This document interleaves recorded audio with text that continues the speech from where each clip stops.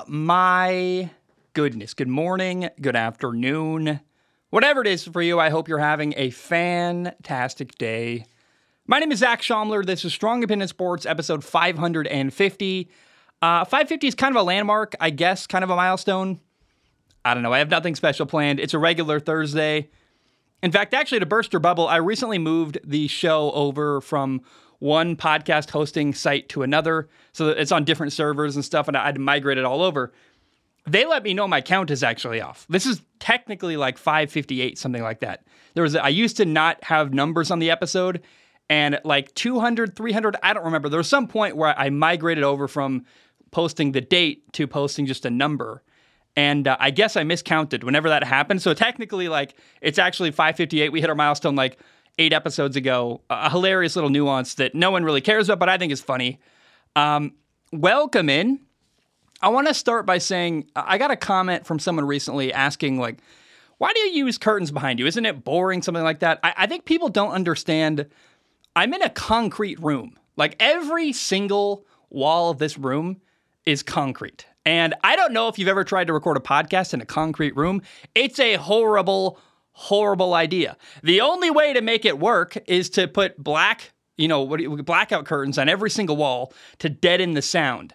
And if I'm totally honest, I really miss the days of recording in a pickup truck. Like, people hated when I recorded on a pickup truck, and people find ways to complain about the background on YouTube no matter what I do.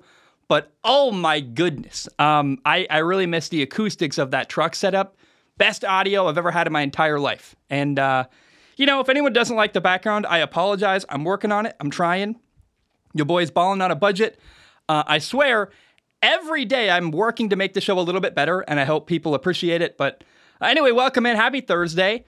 Let's kind of celebrate to start the show. It's a big, really big event today happened. And I want to just kind of share in celebration with Washington Commanders fans. The big news of the day is that the Washington Commanders have a new owner. So congratulations. The reign of terror of Dan Snyder owning the Washington football team. Now, they were the Redskins. They were the Washington football team for a while. They're now the Washington Commanders. The reign of terror is over. Dan Snyder is no longer the owner. The team has been sold to a group led by a man named Josh Harris. I know nothing about him, other than apparently he raised enough money to spend $6.05 billion on a football team. That's an insane number. And it's kind of funny. Everyone's celebrating, saying Dan Snyder sucks. Oh, he had to get rid of his football team. I don't know that it's right to say that Dan Snyder lost. I mean, he just was given $6.05 billion. That's a lot of money, man. I don't know. It's like, I know he doesn't own the team anymore, but did he really lose? I'm not sure. But regardless, the team is now free of their horrible owner, and I expect 7 Super Bowls to come for the Washington team. Just kidding. That's not going to happen. But I am curious as the years go on how the culture changes in Washington. Hopefully they treat their staff better. Hopefully they treat their players better. Everything. It's an interesting change in ownership, and regardless, the horrible owner's bad. I don't know if the next one's going to be better or not. We have no idea. Although talking to Washington fans and hearing from them, it's hard to imagine there could be an owner worse than Daniel Snyder. So I don't know. Just kind of hey, let's celebrate. The bad guy's out. There's a new guy, sheriff in town in Washington, and I don't know. We'll see as the years go on what the change in ownership in Washington does for that franchise. All right. Look, I don't want to beat this story to death, but it is really, really fascinating to me. I want to talk a little more about the running back situation in the NFL. Basically, nobody wants to pay a running back after the rookie contract. Players come in, they give years of service, they get paid very little in relative speaking compared to what they bring to the team because they're on a rookie contract. And nobody wants to give any running back after the rookie contract a second contract. Nobody's giving running backs big money. You look around the NFL right now, Kareem Hunt is 27, 28 in August, run for over 4,000 yards in a couple years in the NFL. Nobody wants him. Dalvin Cook is 27, 28 in August. Not on a team.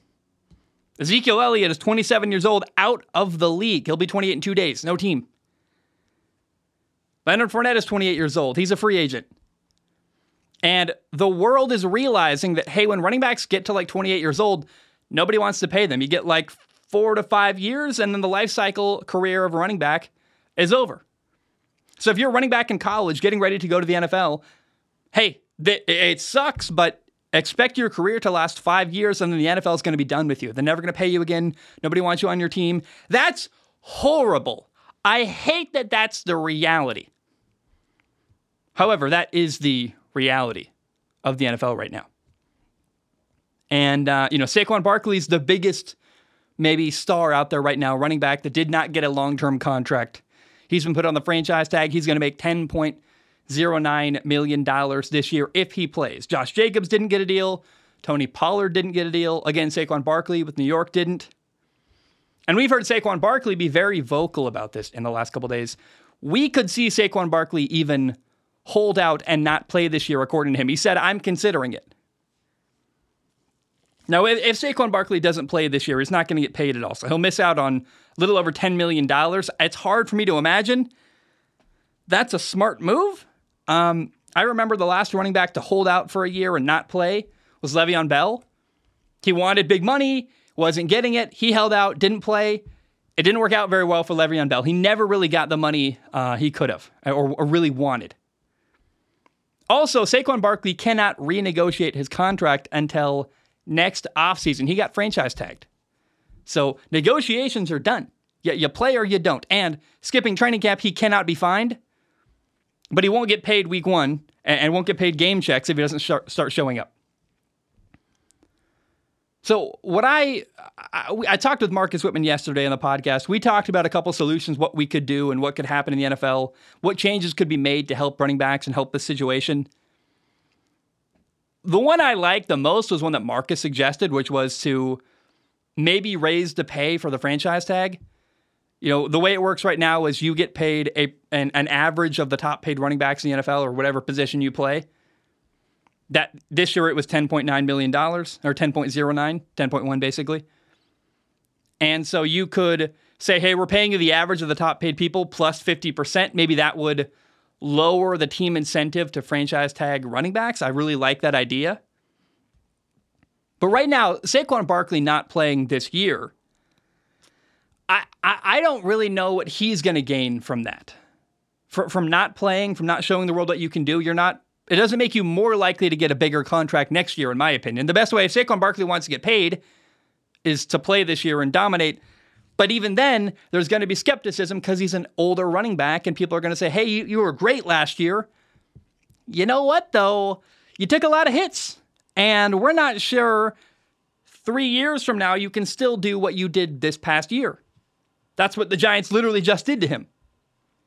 So I don't know. If I'm Saquon Barkley, make as much money as you can, take the money, and run. No one's going to pay you. You're going to get screwed over. I don't know that not playing this year would be helpful to Saquon Barkley. In fact, in my opinion, the only reason Saquon Barkley should not play this year and avoid playing is if he wants to be kind of an activist. I mean, that's what you're really doing, is saying, hey, I'm going to take a personal sacrifice to not play this year and not get paid this year, to take a stand and try to help other running backs get paid more money in the future.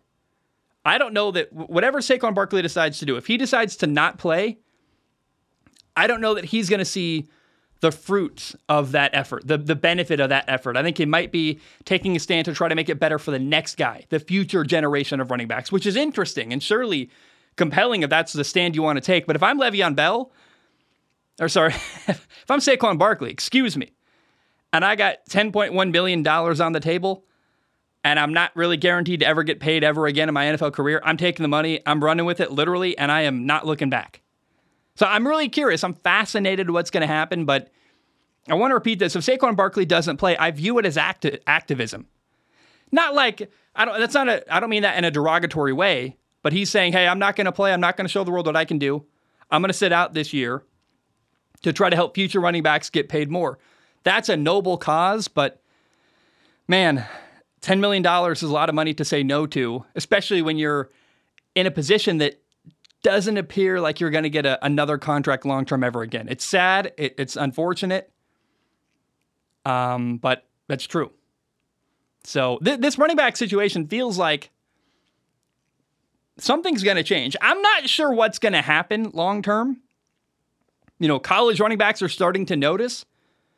Quinshon Judkins, the running back at Ole Miss, the leading rusher in the SEC last year, he said that this contract situation in the NFL is actually a big concern to him. So even the younger running backs in college are starting to go, oh, this is not great.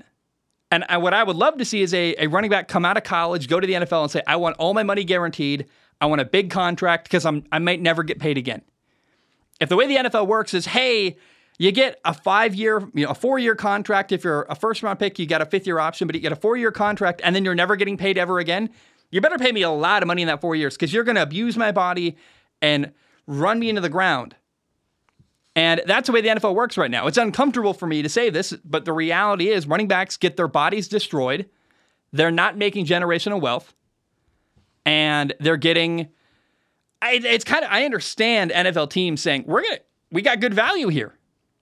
Why pay a guy a lot of money when we can pay another younger guy less money to do the same thing? I understand the value proposition there, but the human element of it is pretty brutal to say, like, for 4 years, you're getting 200 carries or whatever, and you're running for 1,000 yards and getting your body destroyed, and you're not even getting paid top dollar to do that. That's sad and unfortunate. And I really think the next generation of athletes, the guys in high school right now that are 5-star athletes, are looking at the NFL saying, I think I'm going to play a receiver. Running back? I'm good. I can play corner. You know what? Like, I play running back and corner in high school. I think I'm going to play defensive back in college because running backs just get screwed over completely. Their careers are short. No one wants to pay them long term. I'm very, very fascinated to see the long-term effect of what happened this offseason to Josh Jacobs, Tony Pollard, and Saquon Barkley specifically. It was a big lightning rod moment in the NFL that I think 5, 6, 7 years from now even, we're going to see the impacts of what happened this offseason because the guys in high school, the guys entering college right now, the guys in college currently, the younger generation, their eyes are wide open, they're listening, they're seeing what's happening, and I think what happened this offseason is going to affect decision-making for a lot of young men that play football across the country. All right, there was some news. A trade happened. Not a huge trade, but a trade with interesting potential, in my opinion. The New York Jets traded young receiver Denzel Mims to the Detroit Lions. Denzel Mims is a former second-round pick in 2020. He's 25 years old. He's a guy who I think has a lot of potential. He's 6'3". He's fast. He's got potential, but he's missed a lot of games hurt. Hasn't really shown up a lot for the Jets organization. It's also kind of interesting. Historically, Aaron Rodgers, the Jets quarterback, prefers to play with veteran receivers. He has not historically liked working with young guys. He's got to teach a lot of stuff, and they've certainly got a couple veteran receivers in New York and found Denzel Mims replaceable. They're like, hey, sorry, buddy, you're out. Not a shock. Denzel Mims got traded away. I didn't expect him to make a huge impact this year, given Aaron's preference for older veteran receivers. Here are the trade details. The Jets got a conditional 6th-round pick for 2025. The Lions got Denzel Mims and a 2025 7th-round pick. We do not know the conditions as of yet. But one thing I'll say, I literally yesterday on the show talked with Marcus Whitman about the Detroit Lions, and one of the things I said was I wish they drafted a receiver. A receiver, by the way, that Jordan Addison was in the news for another thing we'll talk about in the very next story on this show today. However, I said I really wanted Detroit to go draft a receiver in the 1st round. I wanted them to get a big outside threat. I don't know that Denzel Mims is Jordan Addison, right? I don't think they're comparable. Addison's a better receiver. I expect more from him. However, I think there's potential from Denzel Mims that was untapped. I think he's capable of playing better than we saw in New York. He was hurt a lot. He didn't have consistent quarterback play. And when I look at the Detroit Lions, what they really are lacking is a big outside threat at receiver. So, hey, you see a young player who's got a lot to prove and a team that needs a young, good outside receiver. It's possible. I'm not saying Denzel Mims is a home run. It's going to work. Oh, my gosh. But there's a chance he becomes a solid contributor in Detroit and is exactly what they need. Who knows? Could be a total failure. But I like this move for the Detroit Lions because it addresses a problem they had with their roster, which was, to me, they didn't have a big outside threat at receiver. They got Amon-Ra St. Brown. I love him. Is it Jamison Williams? There's so many young receivers. Jamison Williams, I am so afraid I'm getting that name wrong. The first-round pick out of Alabama is suspended for the first 6 games of this year. So we'll see what happens. But Denzel Mims going to Detroit, a young player with a lot of potential who might do nothing, but might do something. I know that's kind of that's so non-committal. I don't know what to expect here, but I know that his physical skill set is really good. A friend of the show, Brett Coleman, really liked him coming out of college, out of Baylor.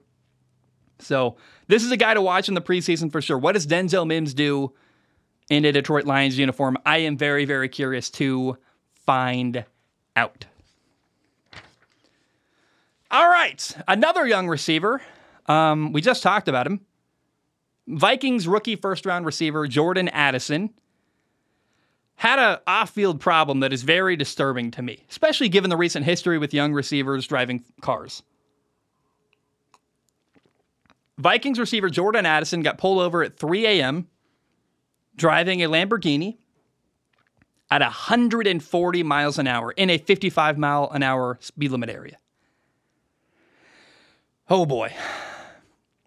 It's an example of a player lacking self-awareness, in my opinion, clearly. Not understanding the opportunity they've been given. He's going to play this year. He'll be okay. This is not going to, I think, affect him on the field. But it is a concerning lack of judgment from a young player. Who knows what was involved? Who knows what kind of night it was? I don't know why you're out at 3 a.m. if you're a NFL player driving a car at 140 miles an hour. But it's all bad. Number one, don't be out after midnight. It's not... I'm an old man. I'm 26 now. I go to bed at 9:30, and I understand that that's laughable. I'm not really an old man, and 9:30 is insanely early. But I got a job to do. Every day I wake up, I do my job. And the night before, I got to prepare for my job and go to bed early. It's a lack of maturity from Jordan Addison that is a little bit startling. You're like, oh, that's not great. And it's so dumb to be driving that fast given the situation you're in. Honestly, if I'm the Vikings, I'm punishing him by taking away his keys, saying, you're getting a driver. No more driving for Jordan Addison the rest of the year.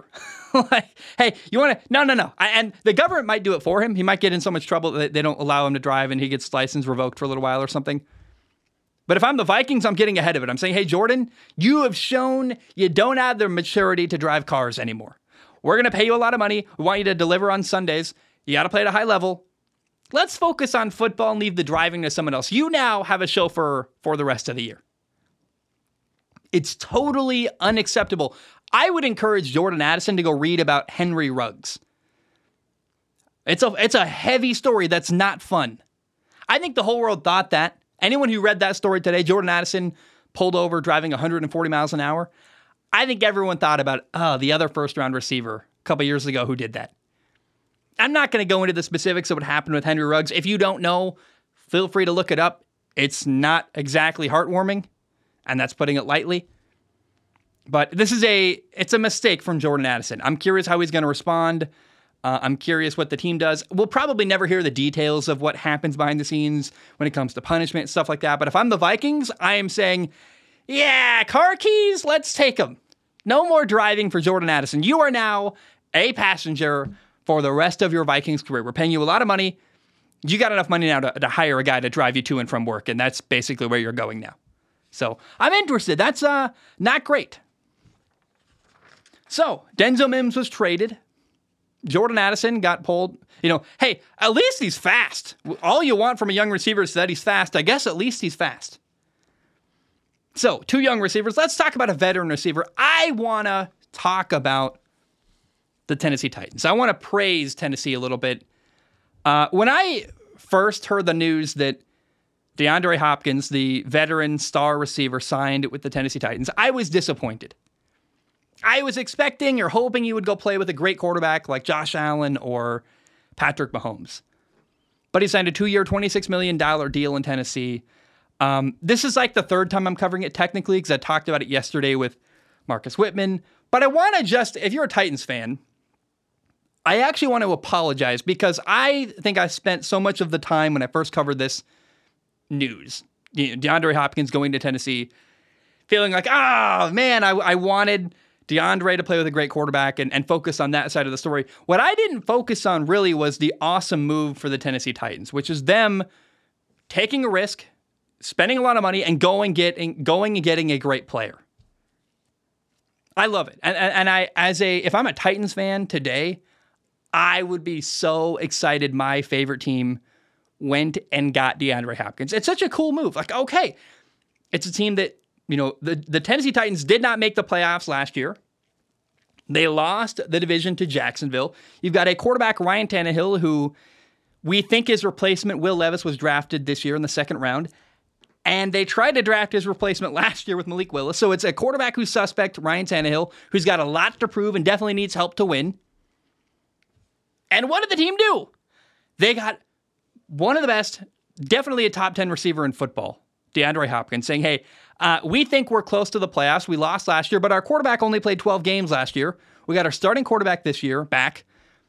We know we lost the division last year, but let's do something to try to make our team even better. And I really respect it. I really, really think it's a great move from a Titans perspective, which is their team making a move, taking a risk, and trying to make themselves better. I feel like that's something I didn't talk about when I first covered this, and I wanted to just go out of my way to praise Tennessee for making a big, splashy move in the NFL. I love it. And it makes the NFL more interesting. It makes their battle against Jacksonville for the AFC South more compelling.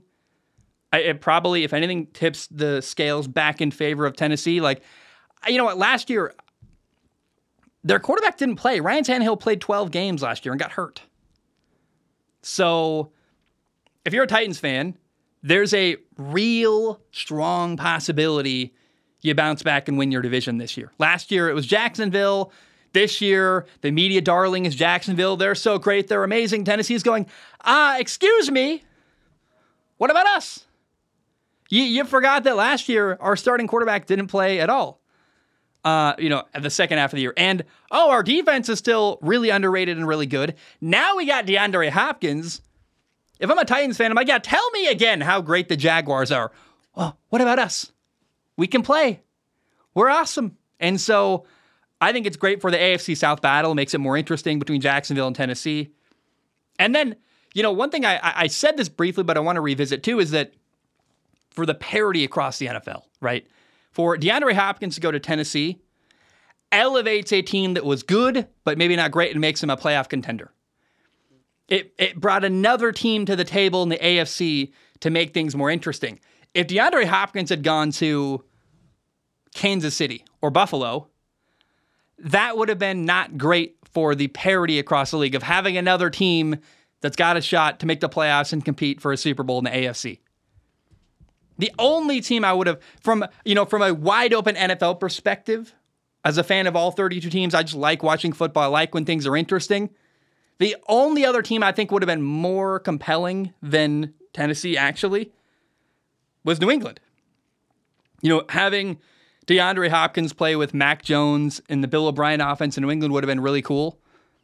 But well done by Tennessee. It's a great move. They went and got a great player. They gave him a lot of money that I think is worth it. And I just want to be clear, what an awesome move by Tennessee. I bet Titans fans are ecstatic. And it's a really interesting, cool move for the Tennessee Titans and their fan base. Okay.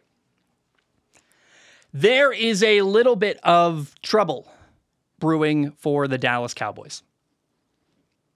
Their stud right guard, Zach Martin, may not show up for training camp. He's got 2 years left on his deal. He's going to make $13.5 million this year and $14 million next year, which I will point out is way more money than Saquon Barkley would have made this year as a New York Giant. So crocodile tears a little bit. Like, oh, you're underpaid. Well, running backs are getting paid nothing. So, whatever. But the other thing I want to say, he's only missed 9 games in his entire NFL career. This is the best, probably, right guard in the entire NFL. And for the Cowboys to not have their best lineman, it's a big deal. He may not show up. He wants a new contract. The Cowboys apparently have shown no interest in giving him a contract. there's not a lot more to be said about that. It's like, okay, here's a story. It's happening, but it's worth keeping track of long term, because if they don't have their star lineman, their best lineman in the lineup, that's not great for the football team in Dallas. And it's not great for Dak Prescott. It's not great for anybody. And so, I don't know, man. I'm really, really interested to see how this plays out. I don't know. It's kind of a waiting game.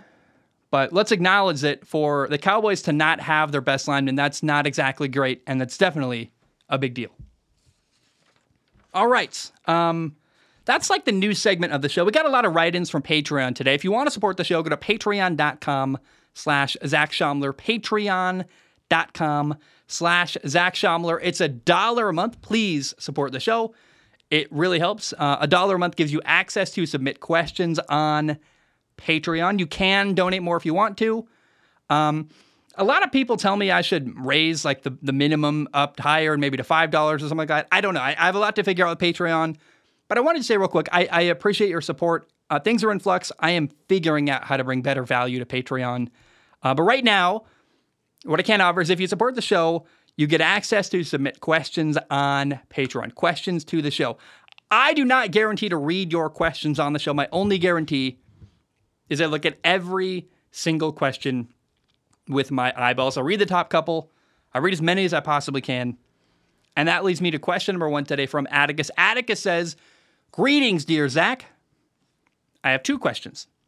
Number 1, are we ever going to see Zach Schaumler talking again? No pressure, just wondering. And number 2, how confident are you that Geno Smith can continue to play at the level he did last year?" First of all, Atticus, Zach Schaumler Talking, the other podcast, is back. It's out on YouTube.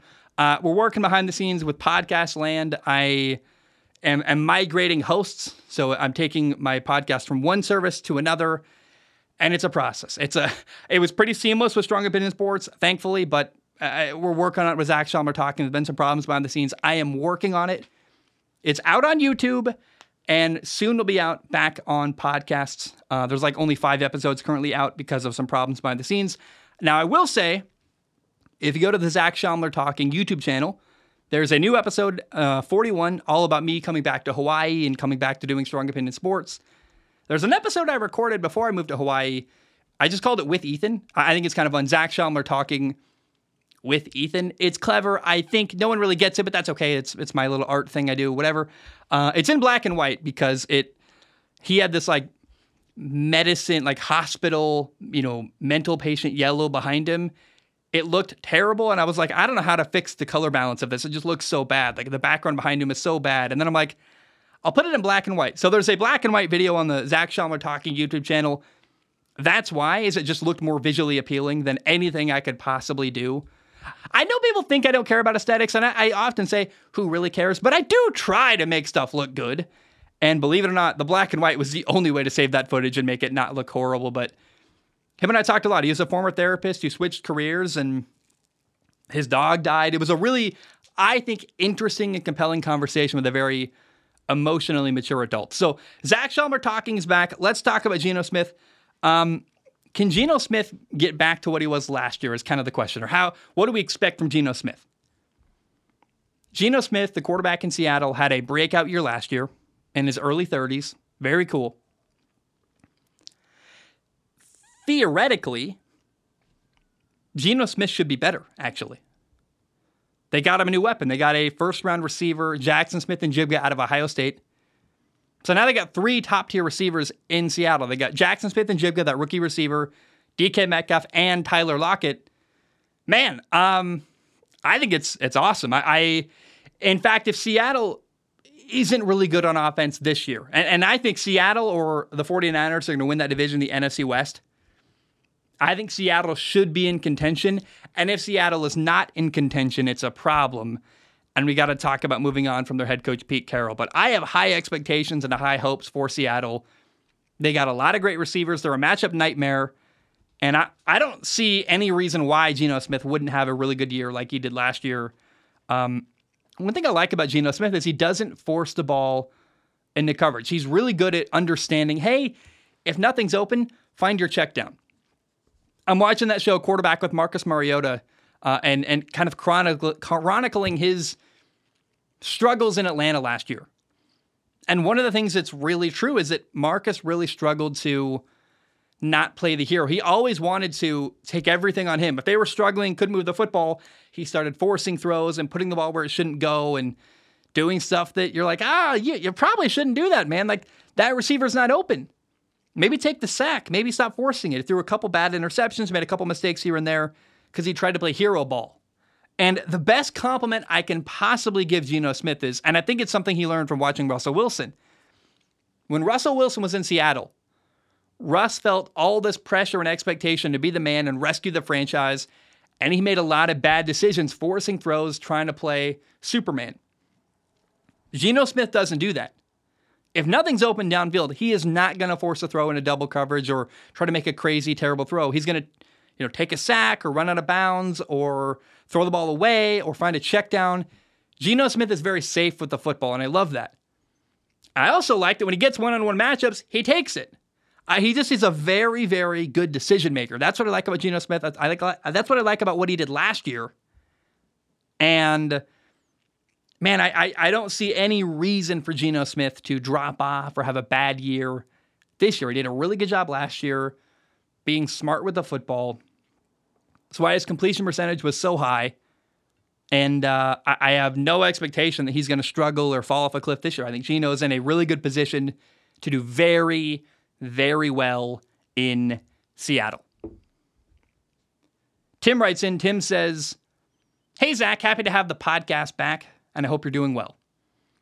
As a lifelong Patriots fan, I got to know if you think Mac Jones can be a solid franchise guy. He's obviously not going to crack the top 5 or anything, but seeing as he has an actual offensive coordinator now, I feel as though he could linger around the top 10 because I think his deep ball and athleticism are better than people give him credit for. I know a lot of Patriots fans that don't feel great about him, so I was wondering what you think. Love the content and take it easy." Tim, I am here to reassure you and give you some peace of mind about Mac Jones. I think Mac Jones is awesome, man. He'll never be a top 5 quarterback. Let's all be honest. Is Mac Jones ever going to be Patrick Mahomes? No. Is he going to be Josh Allen? No. But he can be Kirk Cousins or I don't know who's a little like whatever Matt Ryan was for a couple years at his peak in Atlanta. He can be a really great quarterback. He's not very mobile. He can run a little bit, I guess, but he's a really good decision maker. He's safe with the football. And this year, thankfully, I think he's going to get good coaching on offense from Bill O'Brien, the new offensive coordinator. That's a big deal, man. And if Mac Jones ends up being what Kirk Cousins is to Minnesota, that's a dang good quarterback. I don't know. That's respectable and certainly capable of winning a Super Bowl, in my opinion, minus all the anxiety stuff Kirk has where he makes mistakes in big moments. I think Mac might be potentially better than Kirk Cousins, which is awesome. Certainly, I think we've already seen from his rookie year, Mac Jones is good enough to win a lot of games and do well in the NFL. Now with good coaching and better support on offense, he's going to be even better in my opinion. And one thing to think about though, Mac Jones is going to be learning a new offense for the third time. I don't know how do you consider last year a new offense? Josh McDaniels left, but they kept coaches and hired Matt Patricia, a former defensive coordinator, as technically the play caller. It's a bizarre situation. But this is the third play caller in 3 years for Mac Jones in New England. He's going to be learning a new system once again. Let's acknowledge that. So as good as I think Mac Jones could be this year, I think you got to give him patience and realize he's going to be even better in year 2 under Bill O'Brien. The same reason I think that Kirk Cousins is going to be better in year 2 under Kevin O'Connell in Minnesota. Because the stuff that, year 1, you're learning stuff and figuring out where people are and trying to remember stuff, and you master it as best you can. But by the second year in an offensive system, everything becomes second nature. You're no longer, you kind of know, but then you know stuff like in your bones. You know where everyone's going to be. You know every call. You go from thinking about the offense to just running the offense without thinking at all in the best way possible. And I think Mac Jones is going to be much better this year and then be even better next year in his second year under Bill O'Brien. And I hope the Patriots and their fan base is patient enough for him to get there. All right, the next question today comes from Steven says, hey, Zach, are you seeing Barbie or Oppenheimer on the weekend of the 21st? Or, like some of us deranged film fans, planning to see both one after another? I'm stoked to have you back. No, honestly, I have a lot of work to do financially to get myself in a better spot. Your boy's balling on a budget. However, I want to say this. I love the question because so I got to be really disciplined and careful how I spend my money right now. And I'm trying to get through. Once football season starts going, we'll be in a better place. And even then, though, I'm really just going to always be disciplined and very safe and careful with my money. However, I love that people are doing this. I love the cultural moment. People are going to see Barbie and Oppenheimer in the same day, back to back. Like Mattenheimer, go see a matinee version of Oppenheimer and then go see Barbie afterwards after a dinner or something, and that's their day for Saturday. I absolutely love that that's a thing. It's hilarious. It's fun. It's so cool, and I just want to encourage more of that. Like, go expose yourself to whatever stuff you can. It's really cool. The more things you can watch and see, the better.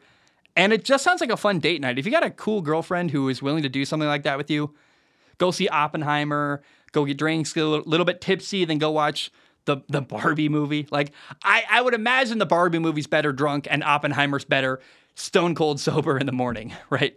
But, and maybe alcohol's not your, how do I say this? What does Pat McAfee call them? Maybe you want vitamins before you see Barbie. But I bet that movie is awesome with some vitamins in your system, if you know what I'm saying. And I don't know. I love that people are doing this. This Oppenheimer Barbie double feature is such a hilarious, fun thing. Now, I think that is the way to do it, though. Oppenheimer in the morning, then go get lunch or dinner or whatever. Go get some food, take a break, have a couple drinks in your system, get a little bit looser. Be in a different frame of mind, then go watch Barbie, maybe Uber home afterwards. Like that's the way to do it, in my opinion. So if you're doing the double feature, who is watching Oppenheimer after Barbie? I think the only way to do that is to watch Oppenheimer first. Watch this heavy, dark, really cerebral movie. And then the way to kind of, how do I even say this? Relax after whatever heavy movie about building atomic bombs Oppenheimer is, to go watch Barbie and kind of chill out and let your mind relax and recover from the heaviness of Oppenheimer. That's the way to do it, in my opinion. So, Steven, my question for you is, are you going to do the double feature? And if you are, tell me how it goes. Please send me a message. I am very, very curious. Okay, Kenny writes in. Kenny says, what up, Zach boy? Zach boy. I like that one, actually. He says, I just want to know why you so good looking, my man. Over here with your curly hair, black shirt, and veiny arms. Always hope you're doing well. Cheers. Is Kenny trying to riz me? I've never said the word riz out loud until that moment, but I appreciate the compliment, Kenny. Thank you. I wonder if you have ulterior motives, but and do I have veiny arms? I guess a little bit. I never thought of it. Not really. I'm not. I don't know. I guess maybe. Huh. Interesting. I don't know. Aaron writes in. Aaron says, hey, Zach, I believe the Jets were announced as the next team for Hard Knocks next year. I have two questions. Number one, what are your opinions on Hard Knocks in general? Number two, if you had the choice, which team would you want to see on it? I personally would love to have seen the Browns or Broncos. Aaron, Hard Knocks has been an interesting journey for me. I used to watch every year really closely. Then I fell off for a couple years and I went away. And this year, I want to get really back into it. I want to cover it closely on the show. I think it helps that I'm doing a show almost every day now, so I can fit in a segment about, I before when I did the show weekly or bi-weekly, it felt like, or, twice a week, it felt like I didn't have time for a frivolous, silly, lighter topic like talking about the Hard Knocks episode from yesterday. But now I got time to do that kind of content, and that's really fun to me and stuff I like doing. So I want to watch every Hard Knocks episode this year, follow it really closely, have a lot of fun with it. And if I could pick any team to be on Hard Knocks, it would be the New York Jets. I am very, very excited to see Aaron Rodgers on a new football team in the New York market. And Aaron Rodgers is endlessly fascinating. I think he's kind of painted as a villain in the media. I think Aaron Rodgers is woefully misunderstood. The more I pay attention to Aaron and the more I follow him and see him and listen to him, the more I actually really, really like Aaron Rodgers. And I wonder if going to the Jets is going to allow him to become more of a hero in the NFL rather than a villain? I'm not sure, but I think he is going to be. I mean, I guess Hard Knocks always does focus on kind of the guys who are not stars, the people who are maybe or maybe not going to make the roster. Like, it's about training camp in the NFL. So it's the focus of Hard Knocks usually ends up being the 4th-string running back, the 5th-string defensive end who may or may not make the football team, that kind of stuff. It's the guys who are on the bubble who week to week they're playing in preseason, and the guys who are on the bubble, the way they play in the preseason really is going to matter, whether they get cut or kept on the team. So that's who Hard Knocks really focuses on. It's not quite like Quarterback, that Netflix show that follows the star of the team really, really closely. But I would love it if we get a couple good Aaron Rodgers moments in Hard Knocks. And man, don't we all want that? We all want a little bit of insight into who Aaron Rodgers is. And I mean, I'm sure they're going to follow him a little bit, but remember that the focus of Hard Knocks really is on the players who are on the bubble of making the team or not making the team. And introducing us to players you probably never would have heard of otherwise. That's the focus of Hard Knocks, not Aaron Rodgers, but man, I'll take any Aaron Rodgers I can get. I think it could be really interesting and really, really compelling for the Jets. Okay, Josh writes in. Josh says, "Hi, Zach. It's been really great to hear from you recently. My question is, which one of the one-and-done playoff teams do you expect to make the most progress in their 2024 playoff campaign? Do you think any of those teams have what it takes to win it all next year?"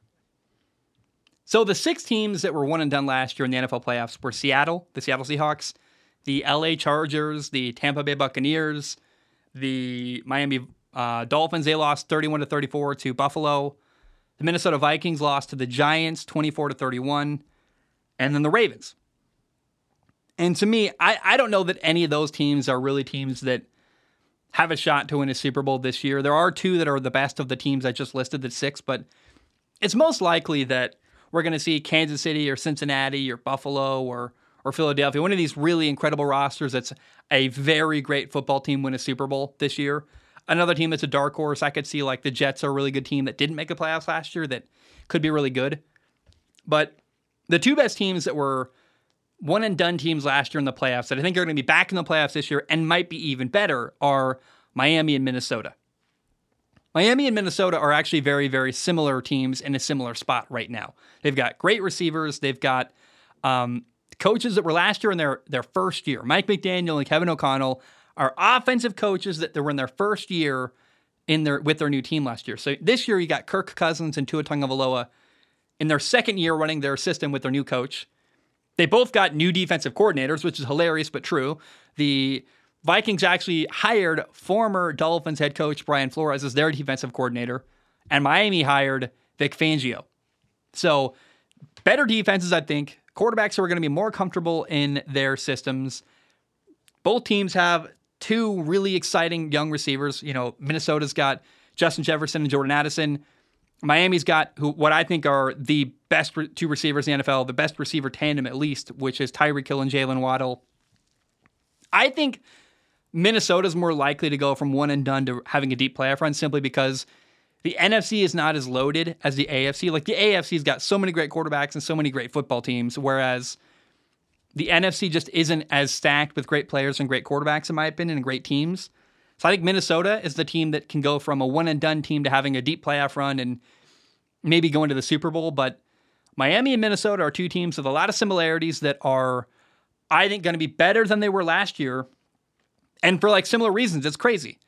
New coach in their second year, new defensive coordinator. Like, it's really wild to me how similar Miami and Minnesota actually are. In fact, they're even alliterative. It's kind of hilarious to me. So Josh, I hope that answers your question, but Miami and Minnesota are the 2 teams I can think of that were one and done last year that I think could have a deeper playoff run this postseason.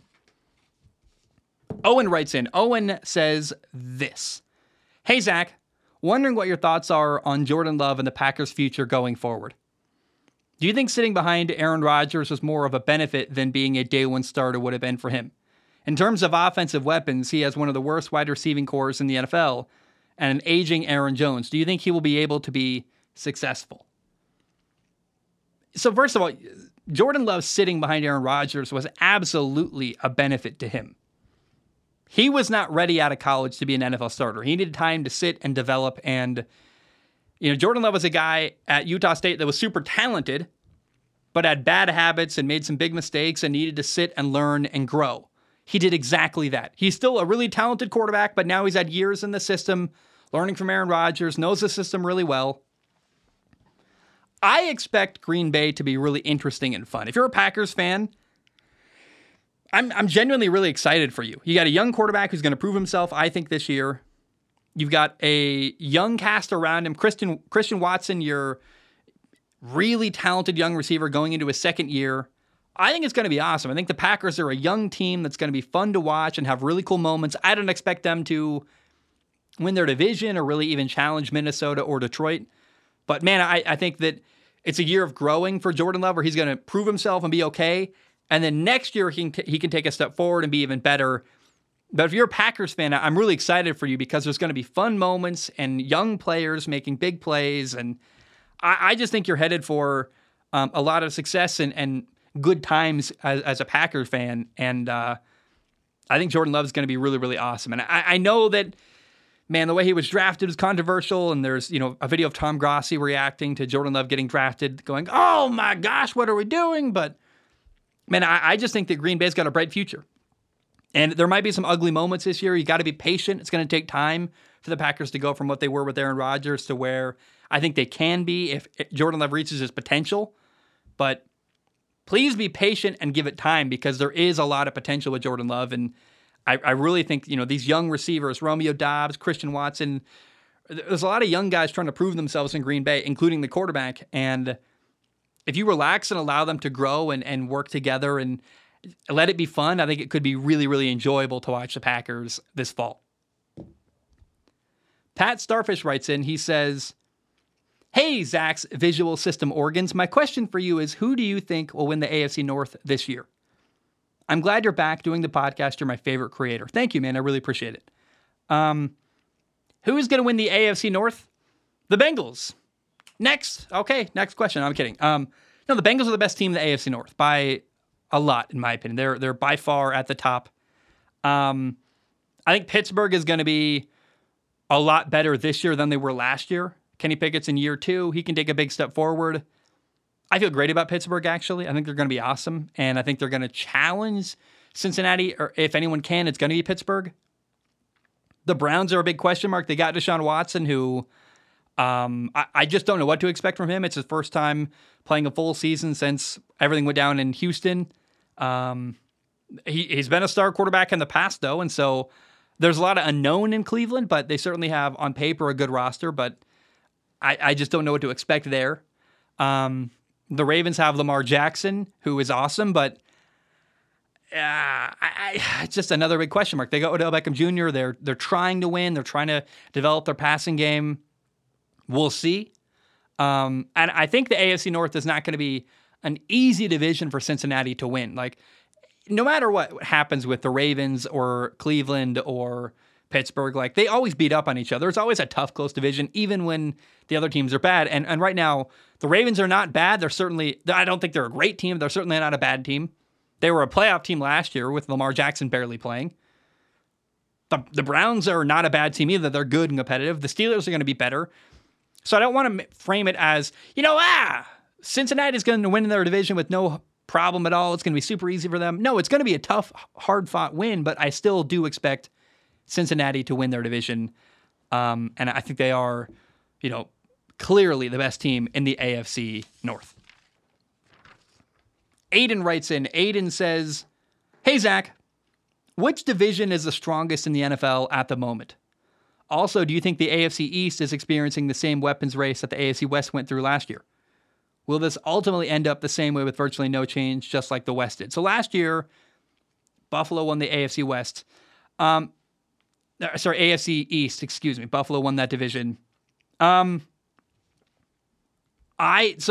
you asked a lot of questions about Aiden. First of all, to me, the AFC East is by far the best division in football. You got the Bills with Josh Allen. They were a playoff team last year. They've made deep playoff runs like years in a row. Buffalo's been a playoff team 4 years in a row, which is really cool for them.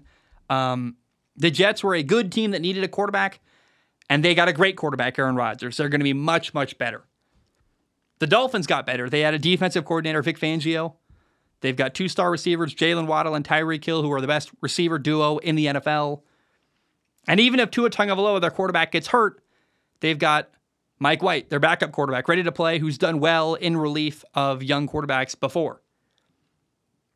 And the Patriots are, I think on paper, maybe the worst team in the AFC East, but that's saying a lot. I mean, the Patriots would win a lot of other divisions, in my opinion. They're coached by Bill Belichick. They got a young quarterback, Mac Jones, who's got a lot to prove, but I believe in him. They added an offensive coordinator, Bill O'Brien, who's going to be so much better for the Patriots offense. And I am telling you, like, if you put the Patriots in the NFC South, they would win that division easily.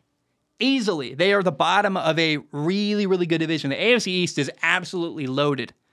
They're the best division in football, and I don't expect Buffalo to just sit at the top the way Kansas City did last year. I think it's actually going to be shaken up this year with Miami and New York really, really challenging Buffalo, and the Patriots always tough to beat. So, it's hard to call that one. I really don't know what to expect from the AFC East, but I know it's going to be a bloodbath and really exciting. And by far, I think the AFC East is absolutely the best division top to bottom in the NFL. Josh writes in and says, Zach to the future, what's slapping? How realistic is it, do you think, that Travis Kelce could retire after this year? He's 33 years old and playing on an incredibly physically demanding position. Also, Travis Kelce is only 596 yards short of becoming the Chiefs' all-time receiving leader. In my opinion, if he hit that milestone and got a third ring this year, retirement makes a lot of sense. This pains me to say as a longtime Chiefs fan living in Kansas City, and any other Chiefs fans call me crazy at the suggestion. He's even publicly stated he'll make a lot more money in broadcasting after his career is over. If Travis Kelce were to retire, do you think this would be the end of the KC dynasty? Could the Chiefs continue their dominance if they lost the number one receiving threat in the league, or could Patrick Mahomes' talent carry the team to another championship? Wish you the best. First of all, Josh, I agree. There's a very real possibility that Travis Kelce could retire. If he gets, that milestone, gets another Super Bowl, it's on the table. I don't know what to expect. How am I going to judge what Travis Kelce's feeling in his head and his heart and physically? But it's certainly not an impossible thought. Like, anyone writing you off saying, "Oh, Travis Kelce's going to play for the next whatever many years." Like, no. If he has a really satisfying, great year this year, he could walk away. I don't see any reason why he wouldn't. It's definitely on the table. Now, I definitely don't know how to get into his head and predict what he's going to do and how he's feeling, but I consider it a possibility for Kansas City. Now, that being said, if Travis Kelce were to retire, Kansas City would be absolutely fine. They would be... Part of why Travis Kelce is so good is because that coaching staff does a great job putting him in a position to be successful. He's given great matchups constantly. That's the thing. When people talk about how Travis Kelce could leave somewhere else and go get paid more money, it's like, well, he could, but he then wouldn't play with Patrick Mahomes, and he would not be being coached by Andy Reid, putting him in the positions he's being put in consistently, giving him great matchups, giving him one-on-one battles and positions he can dominate. Travis Kelce was an unknown player. Like, I don't know that's, how do I say this? Part of why he became what he became was because of Andy Reid. And in my opinion, if Travis Kelce retires, Kansas City is going to find another young guy to put in really good situations and succeed and win. Like, yes, they're going to miss Travis Kelce. He's, the best receiving tight end we've ever seen, I think, in the history of football. He's amazing. He dominates one-on-one coverage and just consistently beats linebackers and beats matchups. It's crazy. But that being said, I think they'd find different players to put into really good matchups, and I think they'd succeed anyway. I don't think that the Kansas City Chiefs dynasty hinges on Travis Kelce playing there. The same way it clearly didn't hinge on Tyreek Hill playing there. Remember when Tyreek Hill left Kansas City and went to Miami? Everyone, including myself, was like, we'll see. The Chiefs aren't going to be the same without Tyreek Hill. They won the Super Bowl last year. And now we're having the same conversation again, but about Travis Kelce. I don't buy it. Patrick Mahomes and Andy Reid in Kansas City, they're not going anywhere.